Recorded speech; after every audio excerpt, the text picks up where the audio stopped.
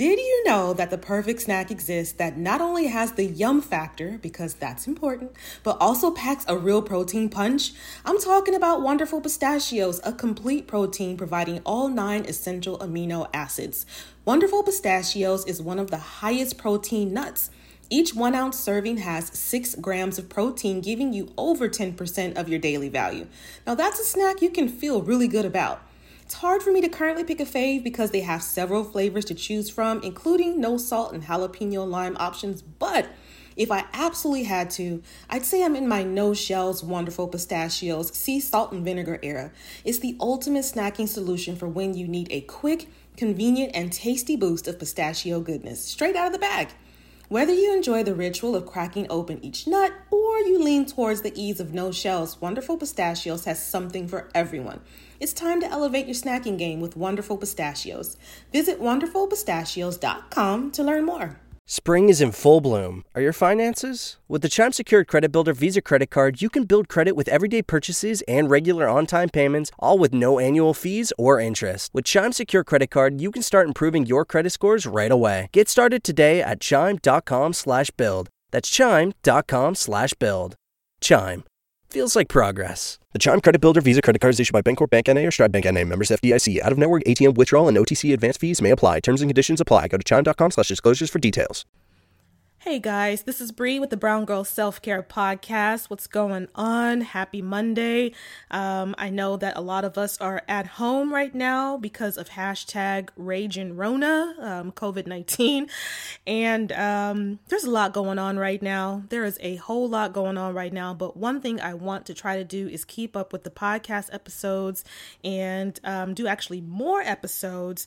But at least every Monday, there's going to be an episode dropping. I have been trying to work on some stuff behind the scenes, and baby, let me tell you, it has messed up my entire schedule from the rooter to the tutor. So just know that I am working diligently to get stuff cracking.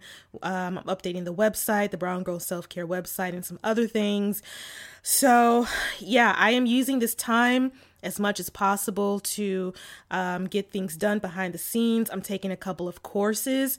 I'm reading books and doing some other stuff during this it's not really downtime, but you know what I mean, during this downtime, I guess. And I hope that you are finding ways to keep yourself busy in a healthy way, as well as taking, at least 5 minutes to do some breathing.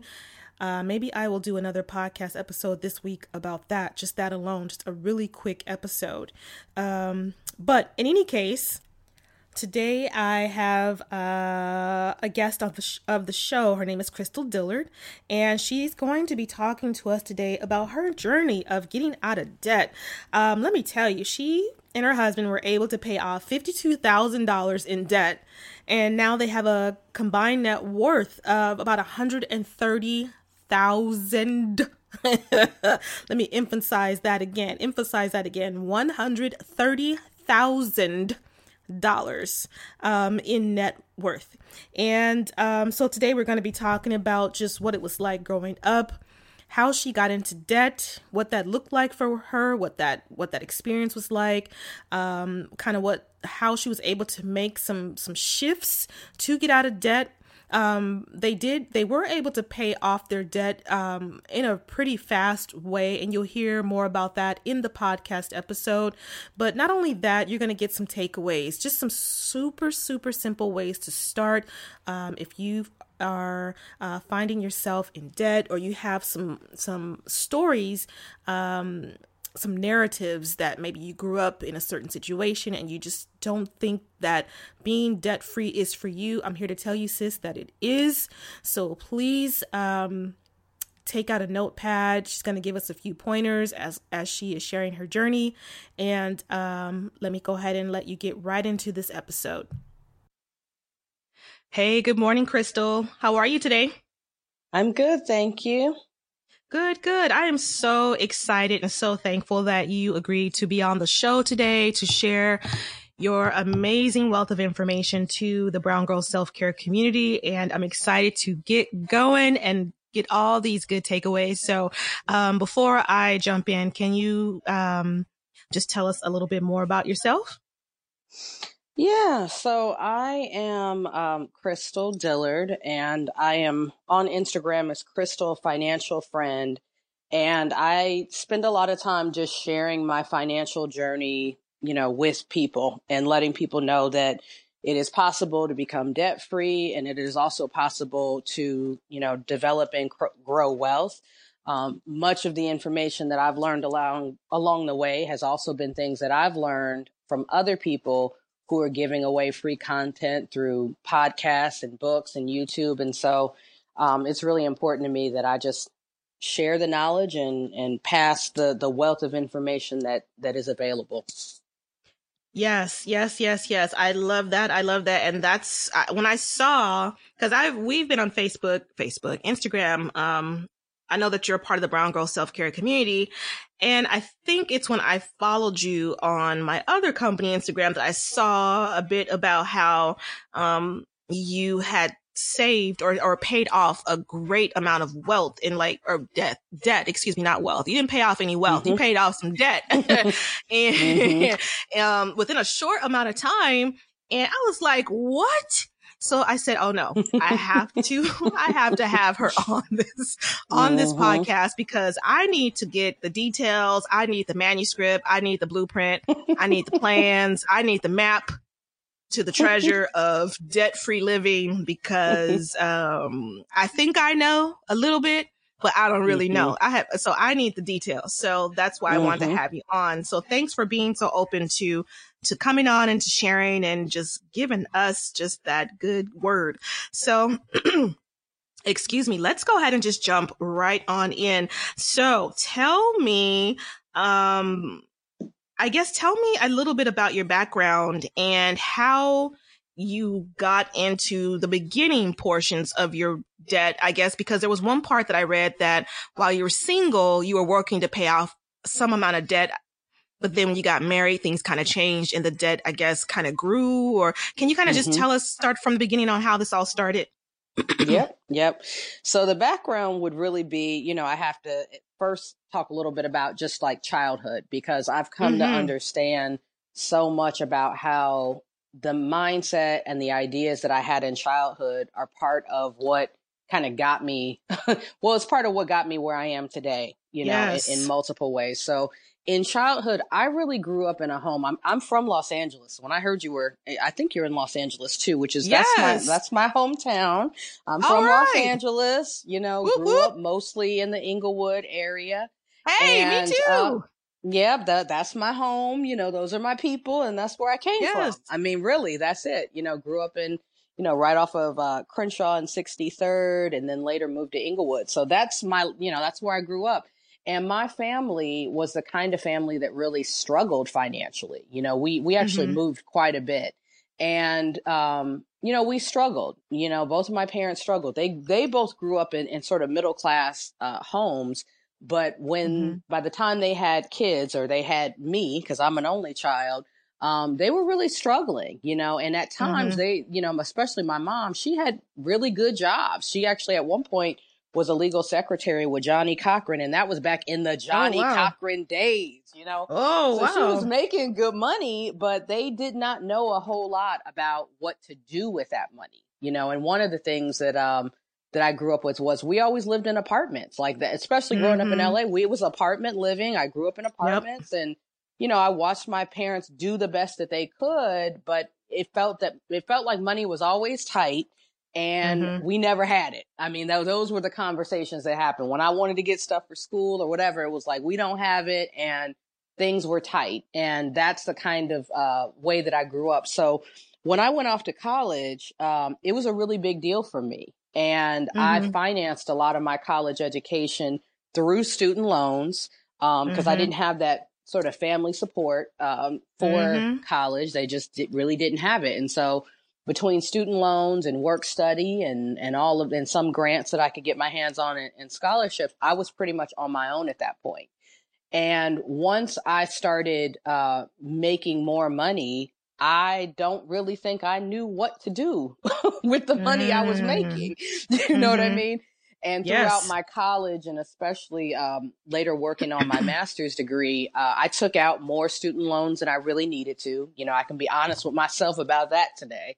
And I also started, you know, using credit cards in a way that I look back on now and I'm like, dang, I wish somebody would have told me how it, you know, that interest worked, because I don't think I really understood how it worked at the time that I was doing that at 21 and 22 years old.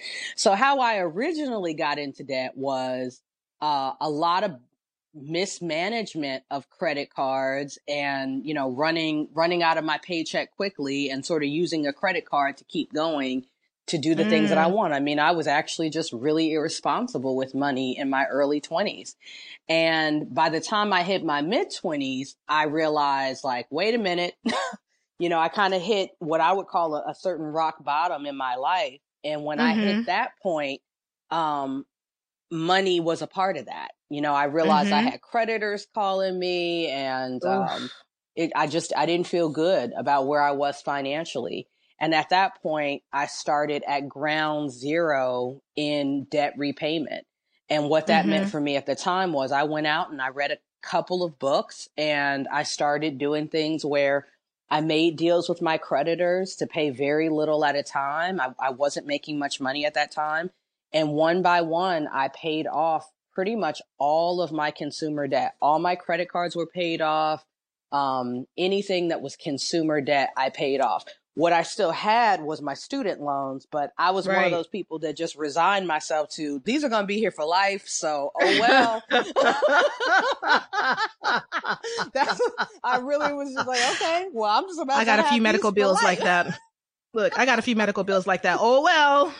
Oh, well. I mean, you can't get blood from a turnip. I'll give you $20 at a time. You know, I had that kind of an attitude about my student loans. And I knew other people who had that attitude, and it made it real comfortable for me to be okay, just knowing that I was going to live with this certain amount of debt. That, like, okay, it's not okay for me to have these credit cards because these interest rates are goo crazy, you know, just they're going to consume me literally. But I also felt so differently about my student loans. So what ended up happening was, so I got rid of the consumer debt, and I was just kind of living on paying minimum amounts for my student loans. And then I got in a relationship with who would later become my husband. And in our relationship, he early on, I mean, not early in the relationship, but once we were together a couple years, he wanted to buy property. And first of all, that was a mindset shift, you know, on its own. Because in my mind, growing up the way I grew up in Los Angeles, home ownership was for those other people who had money. And even though I was making a good salary, I had not made the shift where I realized, crazy, you're one of those people now. Like, you could do this. And so when we put our incomes together, and he actually like forced me to go and sit down and see what we qualified for, I was absolutely kind of blown away that we could afford to become homeowners. And so we did that. We actually bought a house before getting married. We got married in our backyard. We bought our home. And once we bought that home, that's when money started to mean something different for me, at home ownership. And once I saw those student loans, and now we got married and we put all of our money together, and he had some student loans, and now we have this home, which is a huge responsibility. That's when I started looking at debt differently. All of a sudden, it went from consumer debt is negative to really, I don't want to have any of this debt. Like, I don't want any of this. And the final straw in our marriage when it came to debt actually happened when the government shutdown happened at the end of 2018, beginning of 2019. And my husband's a government employee, and he did not get paid for however long that lasted. I think it might have been 2 months. It might have been 2 full months. Yeah, it was at least 2 months. And him not getting that paycheck, and all of a sudden, that was the moment where I think both of us realized that those student loans, everything that was a debt, including student loans, if you stop getting an income, they still expect to get their money. And that was the moment where we both really put our heads together and decided to get really serious about getting rid of all of our debt, that we just really did not want to have debt. We didn't want to have to owe anybody. And we wanted to be in that place that if one of us was to lose our job, we would be okay. And so at that point, I actually reached out to get the help of a financial coach, which my husband was not a fan of. Like, he did not understand spending money to learn how to save and invest money. Like, that didn't make sense to him. But I knew that there were some limitations that both he and I had towards, if you keep looking at the same problems with the pair of eyes that caused the problem in the first place, you may not be able to see that solution that somebody who's completely on the outside can see. And so I got hooked up with a financial coach, and she supported us in creating a debt repayment plan. And in that time, I also started learning more from her about saving and investing. And we really got into this mindset where we were going to live off 50% of our income, and we were going to use the other 50% first to get rid of debt, and then later to start investing for this idea of reaching an early retirement. And we did that. We were able to sell our home that was in Los Angeles. That's one of the ways that we actually were able to pay off so much debt quickly, was that when we did sell our home in Los Angeles, we made enough of a profit off of that we were able to pay our student loans off completely. And so since that time, we've been working on living on 50% of our income and learning how to invest that other 50% and start growing wealth. Awesome. Okay. So that's amazing, number one. And I want to go back to some of the points that you made, so that we can just kind of really hone in on some stuff that worked for you, that didn't work for you, etc. Because what I want is for the community, that the Brown Girl Self-Care community. I know that there are a lot of us, myself included, that are not debt-free. There are a lot of us that are living paycheck to paycheck. Some of us are single. Some of us are married. Some of us are parents. Some of us are single moms of 1, 2, 3 plus children, or single dads. And we're listening to your story, and we're just like, damn, that's amazing. And I want that to be me. Not necessarily to have your life, but just to have that. I'm going to be real. To be debt-free in America is a privilege that affords you so much that a lot of us do not have. And by privilege, that's not to take away from the blood, sweat, and tears of your journey and the sacrifices you made. But once you get to that level, you know what I'm saying? It's like the world opens up to you.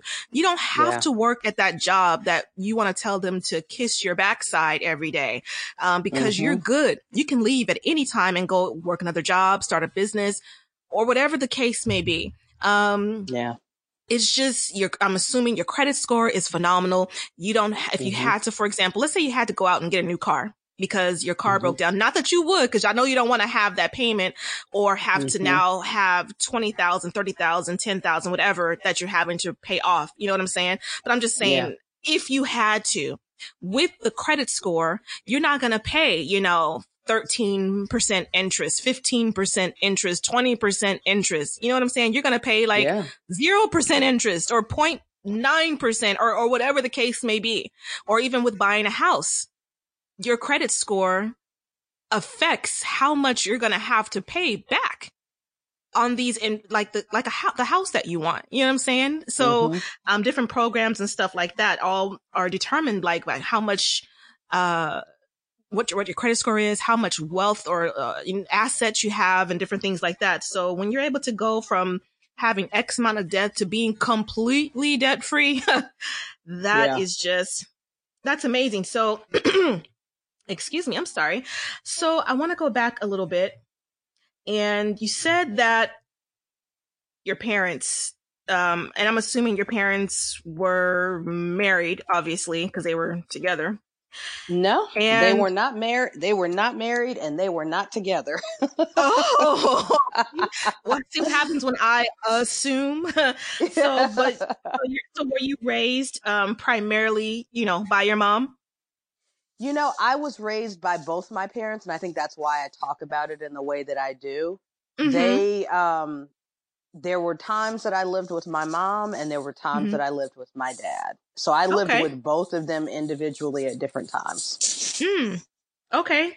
But you're saying that both of them, they just, like your mom had a really good paying job.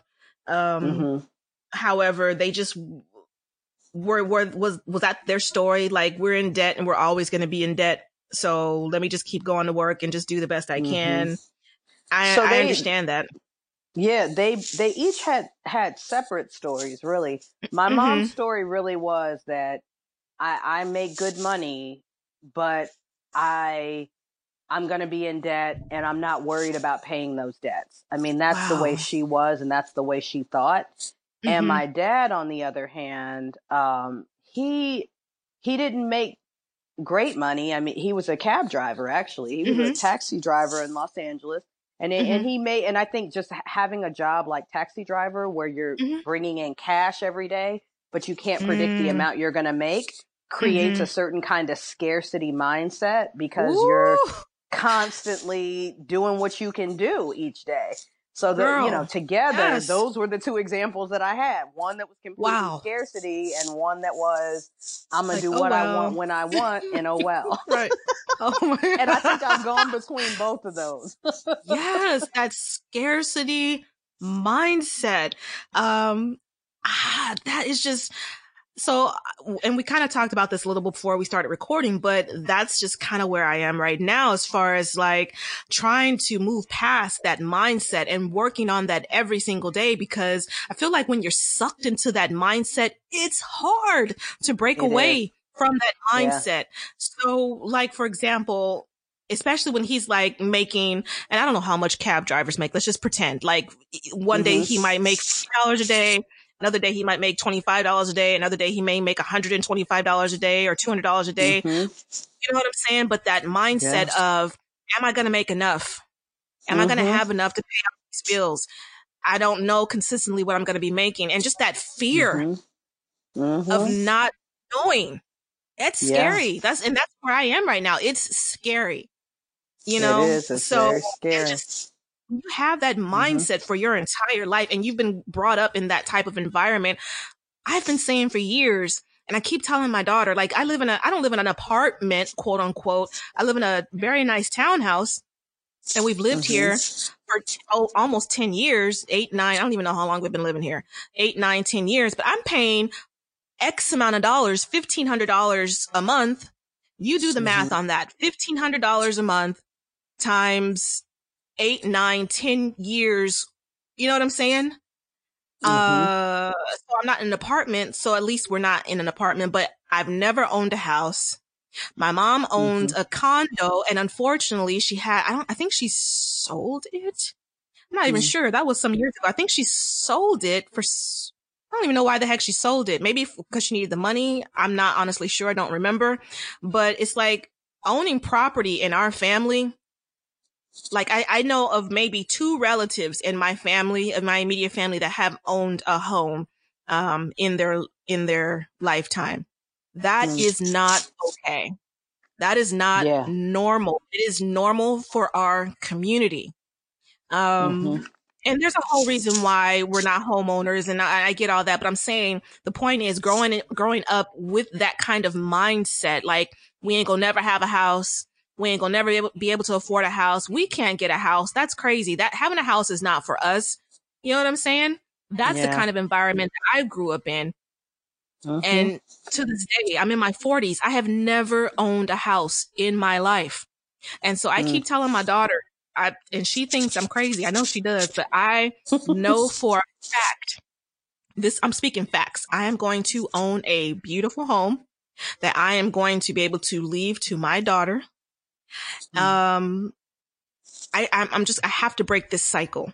But when you grow up in that mindset and the things that you see, struggling mom, struggling dad, barely making ends meet, robbing Peter to pay Paul, lights going off, scrambling to borrow money so you can get the lights back on, scrambling to make money for groceries, scrambling to afford the things that come up with school, scrambling to let your kids try to have outside activities, we don't realize how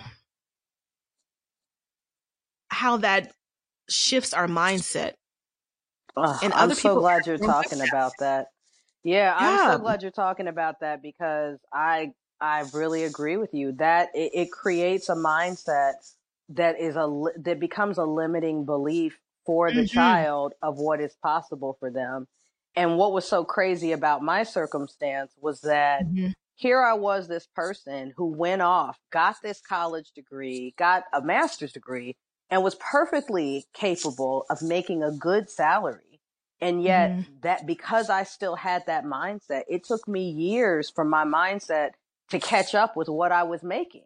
You know, I was still doing things in my 20s, like getting a payday loan. I mean, when I think about that now, I just I could beat my own butt thinking about getting a payday loan. Don't get no payday loans unless you have to, people. And I hate to say it like that, because I understand that things happen and that people end up in these circumstances. So it's not a judgment. Listen, I'm not judging because I did it. Yes. But I am saying that is a scheme and a scam. And what I realized, so just to give your viewers even just some little tidbits of things that really help me, is that it's about learning how to be intentional with your money. I mean, I was making enough. I didn't think I made enough, but that's because I had been living in a certain way where I just really wasn't paying attention to my money. I didn't know how to pay attention and how to be intentional. If you slow down and you really start to track your finances and you start to understand what you're spending your money on and start to make decisions, sometimes really hard decisions about what's worth it and what's not, you'll find out if you do something like cut your cable, which might be costing you $150 a month, and you decide I'm just going to have Netflix for, I don't know, $10 or $15 a month. Now you have freed up money that can go towards something else like debt repayment. So it's about slowing down and getting intentional, and to get out of that panic mindset that you're living in, where you're just so trying to survive that you don't have any time to really think. And we're always in panic mode. And that's something that that's like that's my panic mode is my center. You know what I'm saying? Panic mode is my center. It's what I'm used to. It's where I go back to. And I think that we self-sabotage because we want, like you were saying, how you were making X amount of dollars. You were making good money.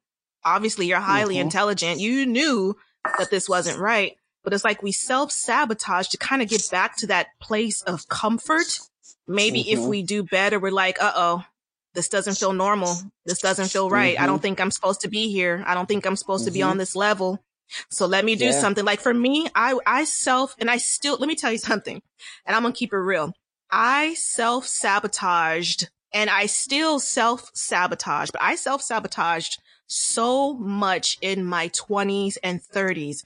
For example, I too had, besides when I was like 18, 19, like I worked at Taco Bell, McDonald's, whatever. But in my real jobs, you know, I made good money. First job, or good for me as a single parent. First job in my early 20s, I was making maybe, I don't even know how much I was making. Let's say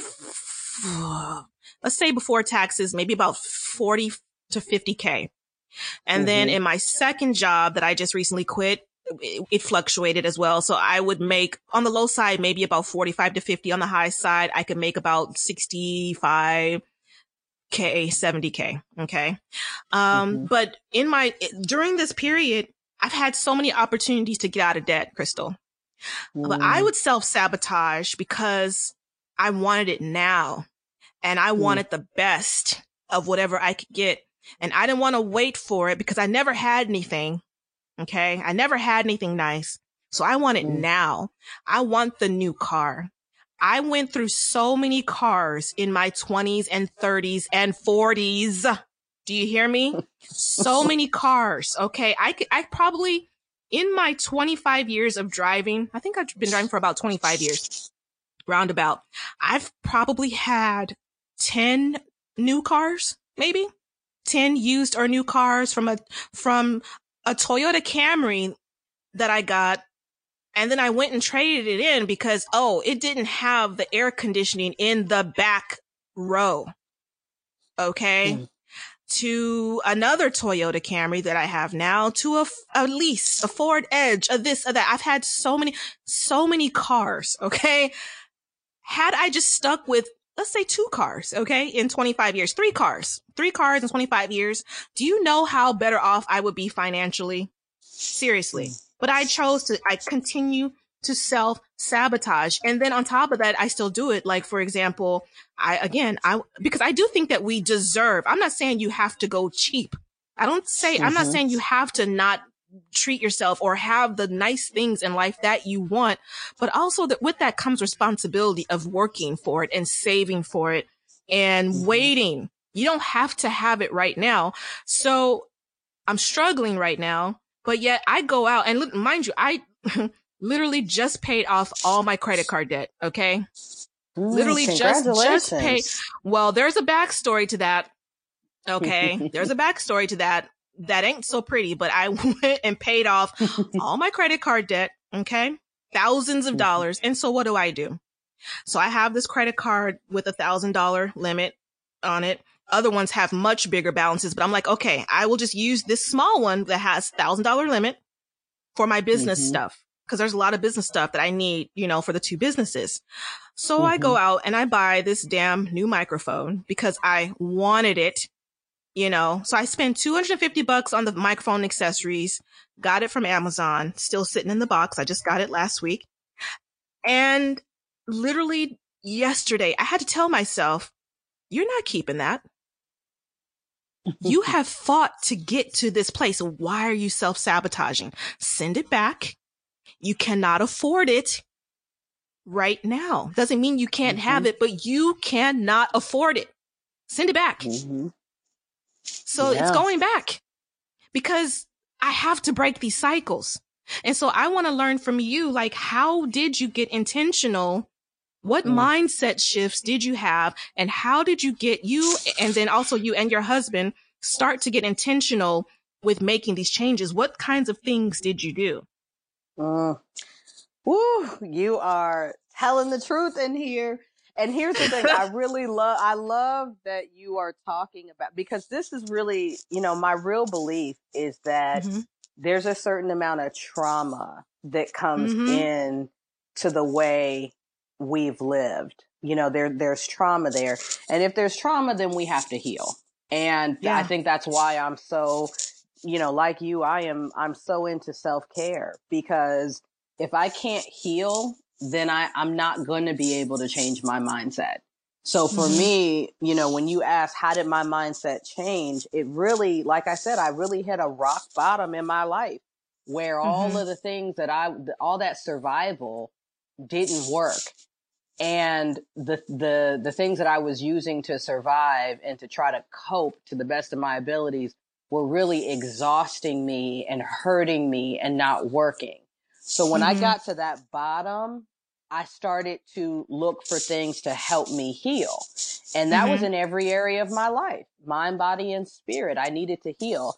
And so some of the things specifically that have happened in terms of my financial mindset, it started a lot with taking information in. I have read and so much over the years about money in general, but even just mindset. There's a lot of books like The Richest Man in Babylon. That was an easy read that I read early on in my financial journey. And that's a great book because it's written as a parable and it talks about just basic things that we can do. The Millionaire Next Door. That's a book I've read and reread over the years a couple times.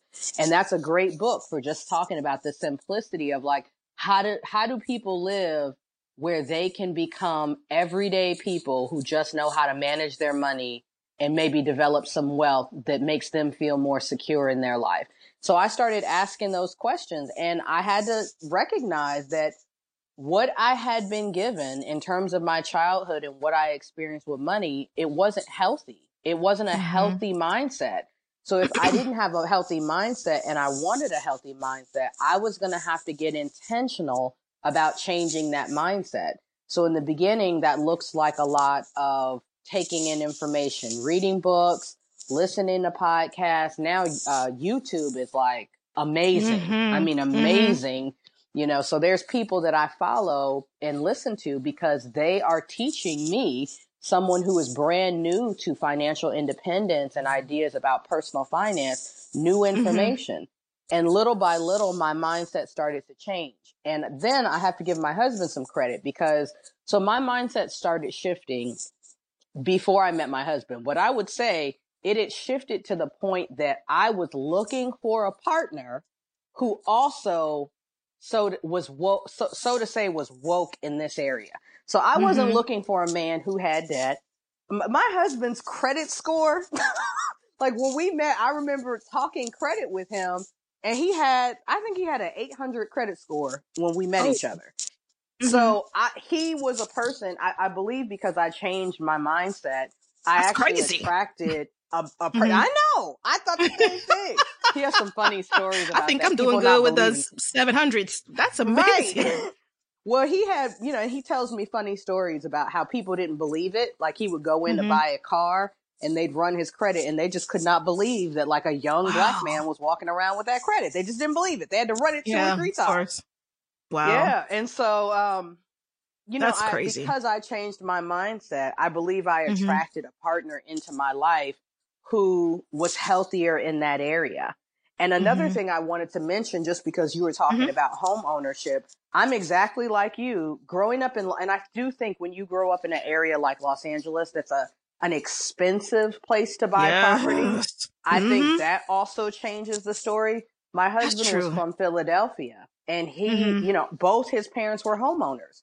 So he grew up with home ownership being normal and being something that, most people he knew owned property. And that's because at the time people were buying property for, $50,000 to $100,000. It's never been like that for those of us who grow up in these really expensive areas. So all that is kind of nuanced where, depending on where you grew up, all of that plays a role into what you think is possible for you. Yeah, that is true. Because I know that LA, like even in my area, these houses are going for like $600,000 up to $1 million. And I'm like, these houses are not worth that kind of money. Like if I go to another state, that house would be like $250,000 easily. So that's one of the reasons why I already know that I have to move out of California. Like I have to, and so that's going to happen. But in any case, you are true. Like some circumstances do make it hard to achieve home ownership, but a lot of the responsibility, is on me. But there are a few nuances, like you said. So that is true. So like if go ahead. I just wanted to add into that's another part of my story. Like when I share about, all these things happening, we had this $52,000 in debt and suddenly we're debt free and, building our net worth. Another part of that journey, like there's been parts of our journey that were unintentional, that were things that just we fell into. And one of the things we fell into was moving away from Los Angeles. Now, that was not something that we had planned. I mean, people do that. People make the decision to leave a really expensive place to live in a less expensive place in order to positively affect their financial journey. We didn't do that for that reason, but it backfired into a positive. So we ended up moving from Los Angeles to Philadelphia.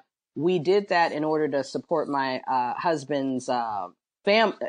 Who showed you that it was okay to aim high and go for your dreams while also just being yourself? For me, it was radio host Big Boy, Oprah, and KTLA News reporter Gail Anderson. In part, these people are the reason why this podcast specifically exists. This is the power of Black representation in media.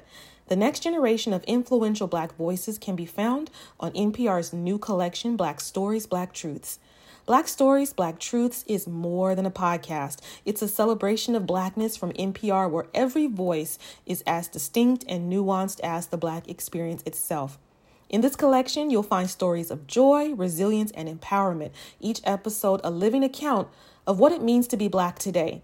From the intricate narratives of The Wire to the wisdom of Michelle Obama and the urgent call for reparations, Black Stories, Black Truths really is the truth. Space wasn't always made for our perspective, so NPR's new collection is necessary as it celebrates the richness of the Black experience. Here are a feed of episodes from across NPR's podcast that center Black voices. Listen now to Black Stories, Black Truths from NPR wherever you get podcasts. My hair is kinky, it's coily, it's beautiful, it's all the things, but the dryness is real, so it's also prone to feeling parched. This is why Ouai's Anti-Frizz Cream is my new BFF. It not only changes frizz, but helps my hair feel more hydrated. Listen, summer is coming. We are trying to be outside, going to brunch, plus traveling, and summer activities aren't always kind to our strands, okay? So let me tell you what I do for this. I wash my hair every 1 to 2 weeks. Don't sleep on Ouai's Detox Shampoo, by the way, if you have hard water or buildup. I detangle, I smooth in a little of the Ouai Anti-Frizz Cream, then shingle in my natural gel. My hair is frizz-free, it's hydrated, and it's cute for days. Love sleek styles? Ouai's Anti-Frizz Cream works as a heat protectant up to 450 degrees as well. Frizz free up your schedule with Ouai. Go to THEOUAI.com and enter promo code SELFCARE for 15% off any product. That's THEOUAI.com, promo code SELFCARE. Feeling more grounded and relaxed is Black Girl Peace for me. And so I really need that while doing things like tackling my to-do list or even braving this crazy LA traffic. If you know, you know. So something that helps me tap in is Recess Mood. It's a delicious sparkling water made to enhance your relaxation time and mood without any alcohol involved. So what you will get instead is real fruit, mood-lifting magnesium, and stress-balancing adaptogens. And again, no alcohol, plus no added sugar. So I've tried all the flavors and I really, really like Strawberry Rose. It's like a little burst of peace in the middle of chaos because, again, for real, navigating this Cali traffic is insane. Now, Recess Mood is not only my go-to for staying balanced while on the go, but it's also good for chilling at home too. It's like having a little slice of relaxation right in the palm of your hand. So next time you need a little pick-me-up without the alcohol, without the hangover, give Recess Mood a shot. It's been a fantastic addition to my routine. You deserve a healthier way to unwind. Head to takearecess.com/self-care and get 15% off Recess Mood, your go-to alcohol replacement.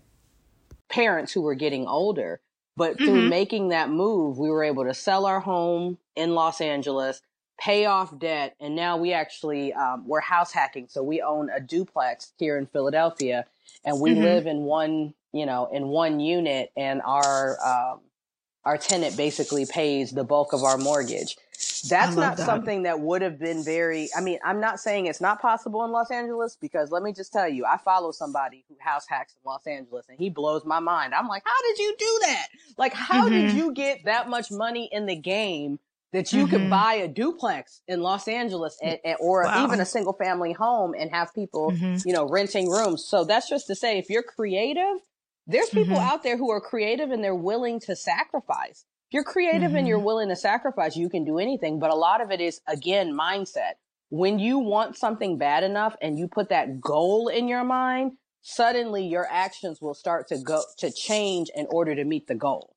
So I wanted to add that in, that us moving from Los Angeles to Philadelphia also played a huge part in our financial change. It was not something we did on purpose, but it certainly did help.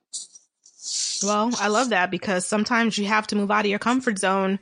I'm sure you were happy. I'm assuming you were happy in Los Angeles for the most part, but you then had to pick up and move.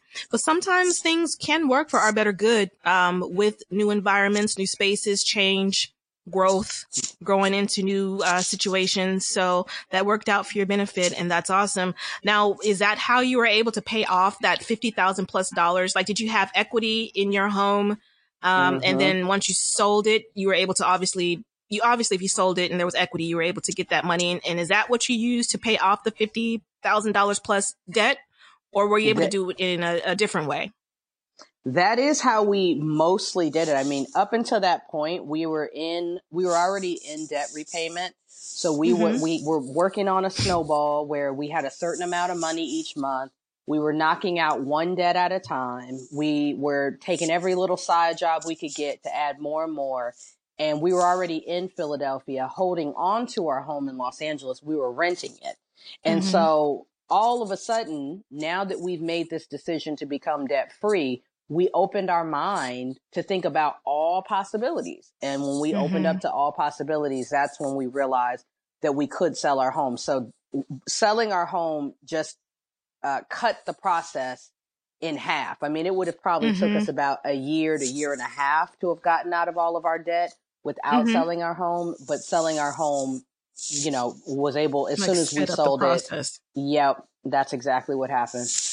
Oh, how awesome. You guys, that's so amazing. So like, if you're like me or one of our listeners that are in debt and we're ready to make some changes, not to say that the listeners haven't started making changes, but you know, what are like some of the beginning steps that you could recommend? Like, what are maybe like your top 3, like start here, or just steps to start getting out of debt? So the first thing, and this is not an original thought, like nothing that I'm going to say now is original. These ideas are in lots of places you can find. The first thing that I would do is to start to track my spending. So I used to think that it was about budgeting, but I actually found if you start by tracking your spending first, that is how you can learn Crystal, to make I'm sorry, I didn't mean to cut you off. You cut off for some reason. So can you start again with step 1, just in case we didn't get that? Yeah. So step 1, I would say, is to start to track your spending. I used to think that, you know, coming up with a budget was step 1, but it really isn't. If you don't know what it takes for you to live on a month to month or week to week basis, then creating a budget is probably going to be an unrealistic step for you. So starting off by just tracking your spending. I mean, a low tech way to do it is keep a little notebook. Every time you spend money, write it down. Just write down what you spent and what you spent it on, so that at the end of the month, you can look back and you can actually know where all your money went. That's low tech. If you want to go more high tech, you can use, there's all kinds of apps that are out there. Like the Mint app is one that's helpful. EveryDollar is the app I kind of just personally live by, and I'll tell you why in a minute. I love that app. That app is helpful. But so step 1 really is track your spending, because once you see what you spend your money on, first of all, you wake up and you can say, wait a minute, I'm spending $1,000 eating out every month. I don't want to do that. I don't want to, because you have to get clear. The first step is you need to get honest with yourself about where your money is going.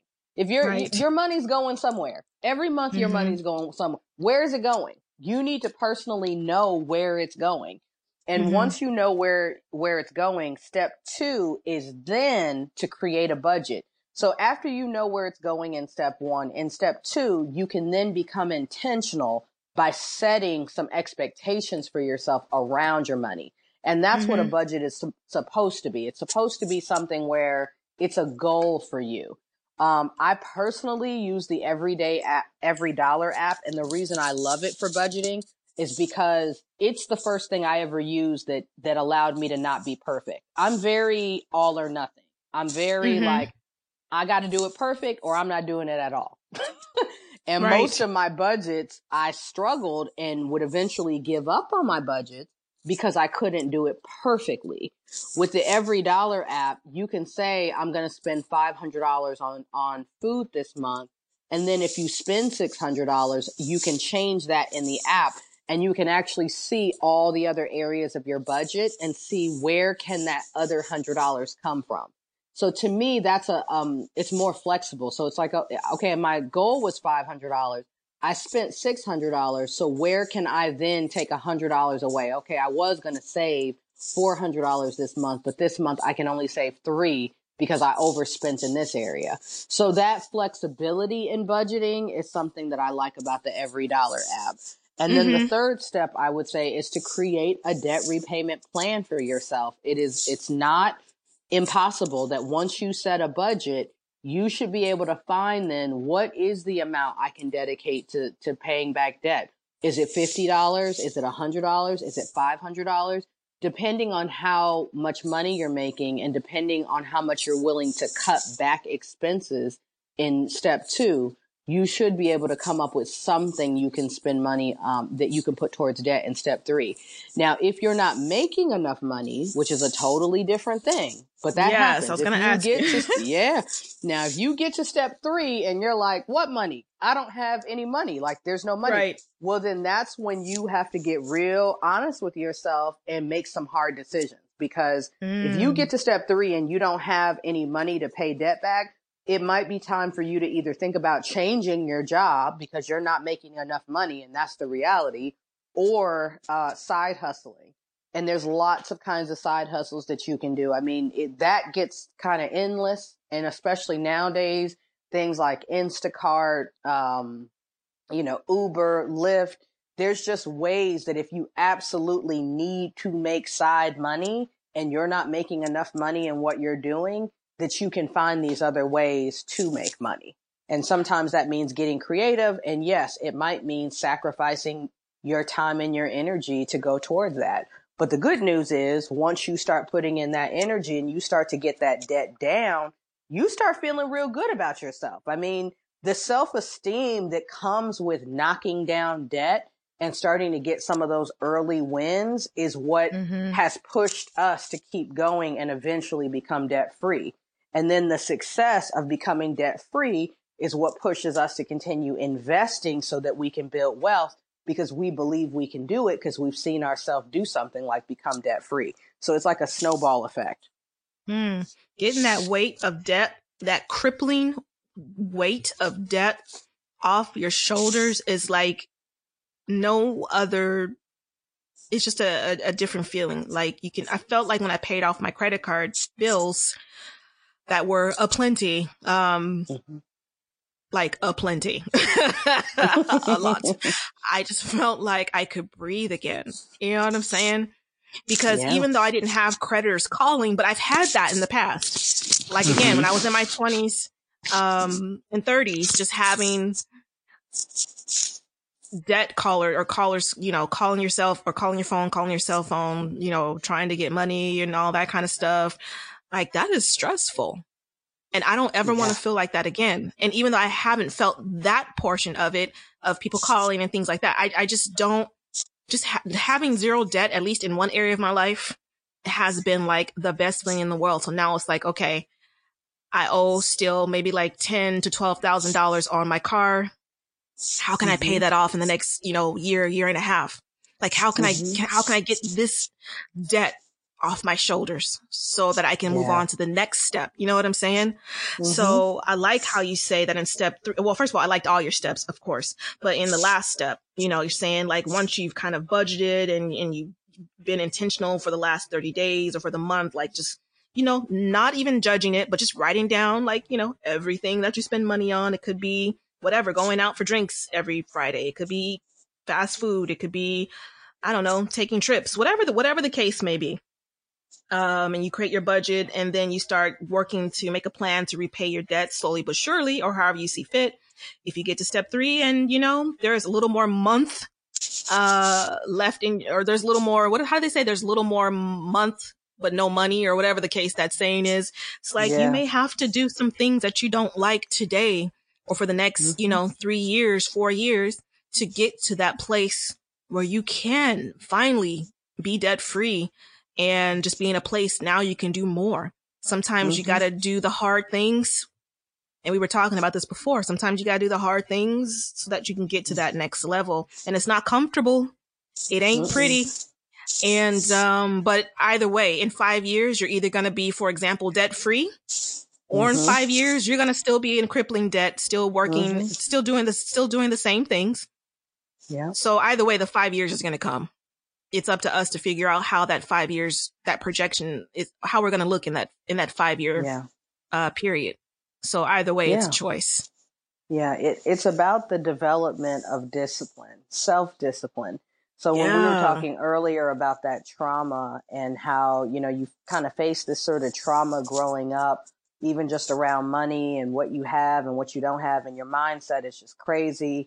And then you get to the point where you realize something's wrong with that and you become aware. And so you start to heal. Well, the next step after healing or alongside healing is the development of self-discipline. You have to learn how to live within, and it's so important because even now, so we're out of debt now. And like I said, we're working towards building our net worth.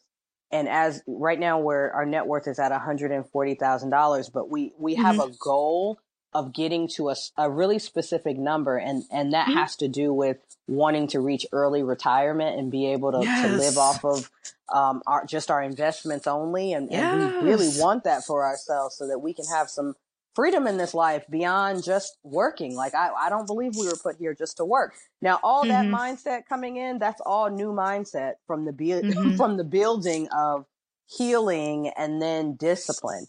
But the discipline it takes to build that net worth and to maintain it and we're still living on a budget to this day. So it's not like you're going to become debt free and all of a sudden your discipline goes out the window. Like you're building your muscles. And the more you build that muscle of discipline by becoming debt free, you will have the discipline needed to build your wealth and to really start to build the life you dream of for yourself. It is only going to happen through self-discipline. I love that, because just like with me and the microphone, which is it's a microphone that I've wanted for like a year now, but it's like once you get out of that situation, like off the stove, out of the fire pan, and you're like, now I can breathe. Now I feel a little comfortable. Now I feel a little more easy. You know what I mean? Having that self-discipline and that mindset to know just because you're out don't mean you can't get back in. So you have to be careful and intentional about those habits, because like you said, building up that muscle of self-discipline, but those habits of the things that help me to get out of debt are the things that are going to help keep me out of debt and propel me to the next level. So like me and the microphone, I'm not ready for it yet. Yeah. But it was like my intention or my thought pattern, I guess, or my habit was, okay, you are completely debt free as far as your credit cards are concerned. Go ahead and get that microphone, sis. You've wanted it for a while. You're debt free, or all your credit cards are zeroed out. Go ahead and get that microphone because, you need it. But I really don't. Like, I'm not even using it to record this podcast episode. You know what I'm saying? The microphone that I have isn't necessarily the one that I want. But it's perfectly fine. It works perfectly fine. So I don't need it. And even if I did need a new microphone, did I need that one with all the stuff that came out to about $250? Yeah. You know what I'm saying? Yeah. So it's just that mindset of once you're out, like I said before, trying to get back to that place of where you were comfortable living for so long. It's like, okay, get back in debt, buy it, get it, have it, do it. You need it. You want it. You should have it. You deserve the best. Why not? You know what I'm saying? If I kept that mindset 6 months from now, do you know where I would be? Broke. Credit cards ran the hell up.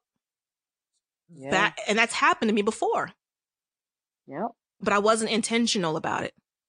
Yeah. You know what I'm saying? So I think it's important that we realize that just because you did these things, which were amazing, doesn't mean that you can't, like, you have to stay consistent with it and keep that mindset and allow that mindset that you've developed to keep you moving forward, not allow it to, a negative mindset to put you back at square one. Yeah. Another one that I just really, another idea that I just want to bring into this conversation, because this has been really helpful for me, is that there's another podcast that I really like listening to called The Minimalist. And these I love them. Yeah, I love those minimalist guys. And what they've really helped me bring into this is that another mindset shift is that knowing what I really love and what I really value helps me set a more intentional budget. So for example, I was listening to you talking about, I don't have to have this new, I have something that works, so I don't have to have the new. So, my husband and I, we share a car. We had 2 cars. We his car was totaled, parked on the street, because that happens here in Philly. And instead of taking on a new bill, because that happened in our debt payoff journey, we chose to share the car that we have. And to this day, we share a 2010 Elantra that has driven cross country, that has gone through a whole lot. Wow. But that's fine. And so when I think about the minimalist, their addition to this conversation is that spend on what you love and then be mercilessly cheap on the things that you don't care about. So my husband and I don't really care about what we drive. That's not really important to us, but we really love to travel. We love travel. So we, back in November, we went to Hawaii. We have a trip to South Africa planned at the end of the year. We love travel. So when we think about our budget, we budget a lot of money towards travel because we value that. And then we're really cheap about other things in our life, like our car, that are not as important to us. So that's another, little thing that you can do, that any of us can practice, is just think about what you really care about. Do you really care about having a high price on everything? Or is it just certain things that you care about the most that you want to make sure you have? Yeah, that is a good one. I love the minimalist too. And you are so on point with that, because that's true. It's not to say that you have to go cheap, because I don't believe in that. But I don't believe that, like you were saying, like everything has to be, unless that's what you want and you got it that way. Hey, and if that's your mindset, that's great. But I know for a lot of us, that's important to hear. Like, we can have nice things and the things that really matter. You know what I'm saying? But everything don't matter like that. There's levels to it. Everything doesn't matter like that. Like a pair of socks, you can get, a great quality pair of socks that really no one ever sees for, $5 a pair, or I don't even know how much socks cost. Or you can get that really luxury pair of socks, again, that no one ever sees, but you have a specific desire for that because you like no other sock fits the same. The quality, whatever. You love the way they look. They're luxurious. And it's, $30 a pair or $50 a pair, but really it's up to you. No one can say what you should or shouldn't spend on for quality. But everything ain't on the same level as far as, you know what I'm saying? Yeah. So that's good. That's real good, Crystal. I appreciate you saying that. And I actually wrote that down. Well, I tried my best to keep this episode at around 30 to 40 minutes, like I told you before we started recording. But as you can see, that's just not always possible. So I will wrap this up.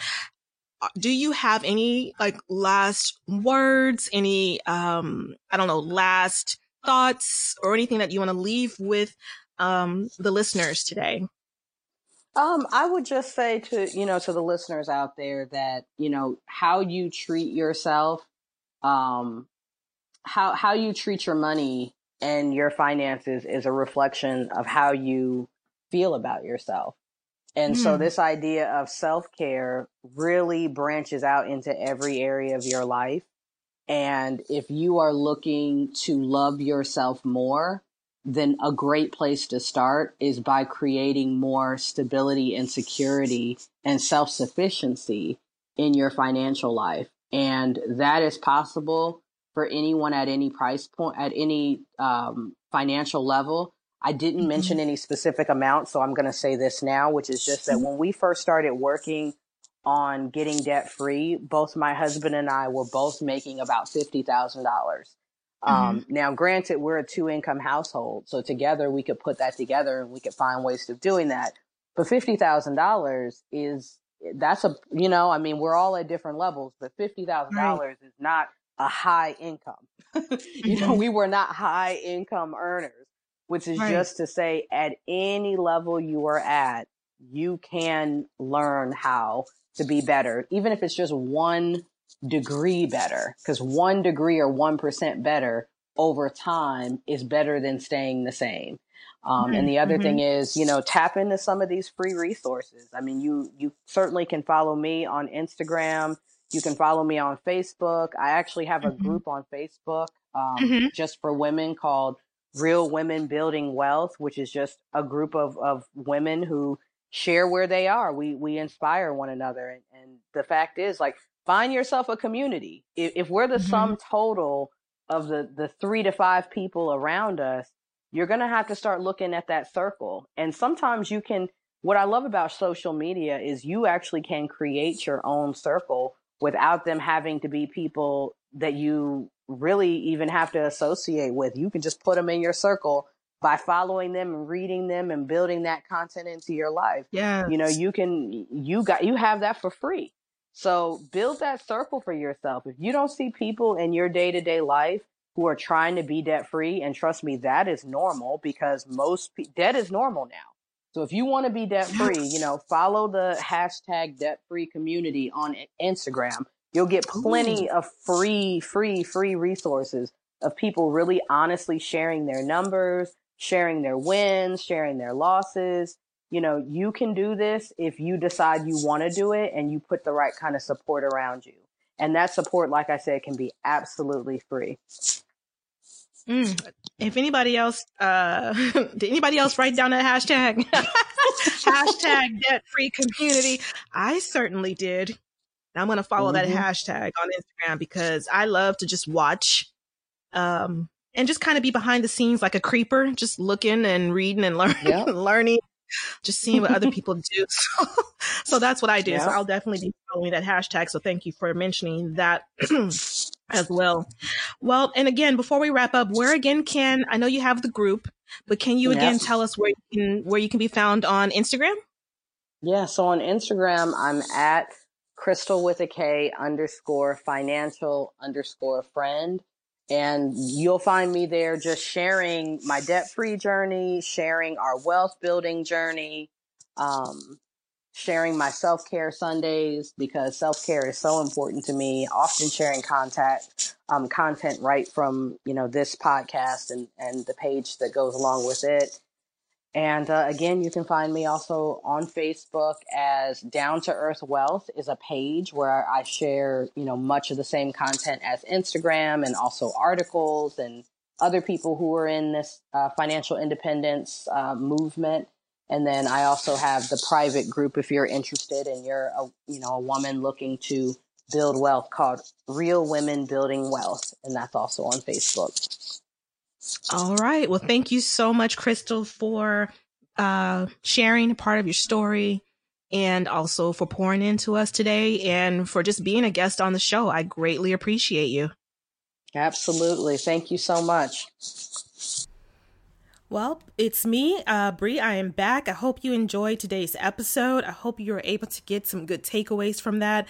Crystal and I are in conversations to have a part 2, because there is more to this journey that I just did not have the time to dig into, because this episode already ran a little long, and I'm trying my best to keep the episode short, but sometimes it's hard.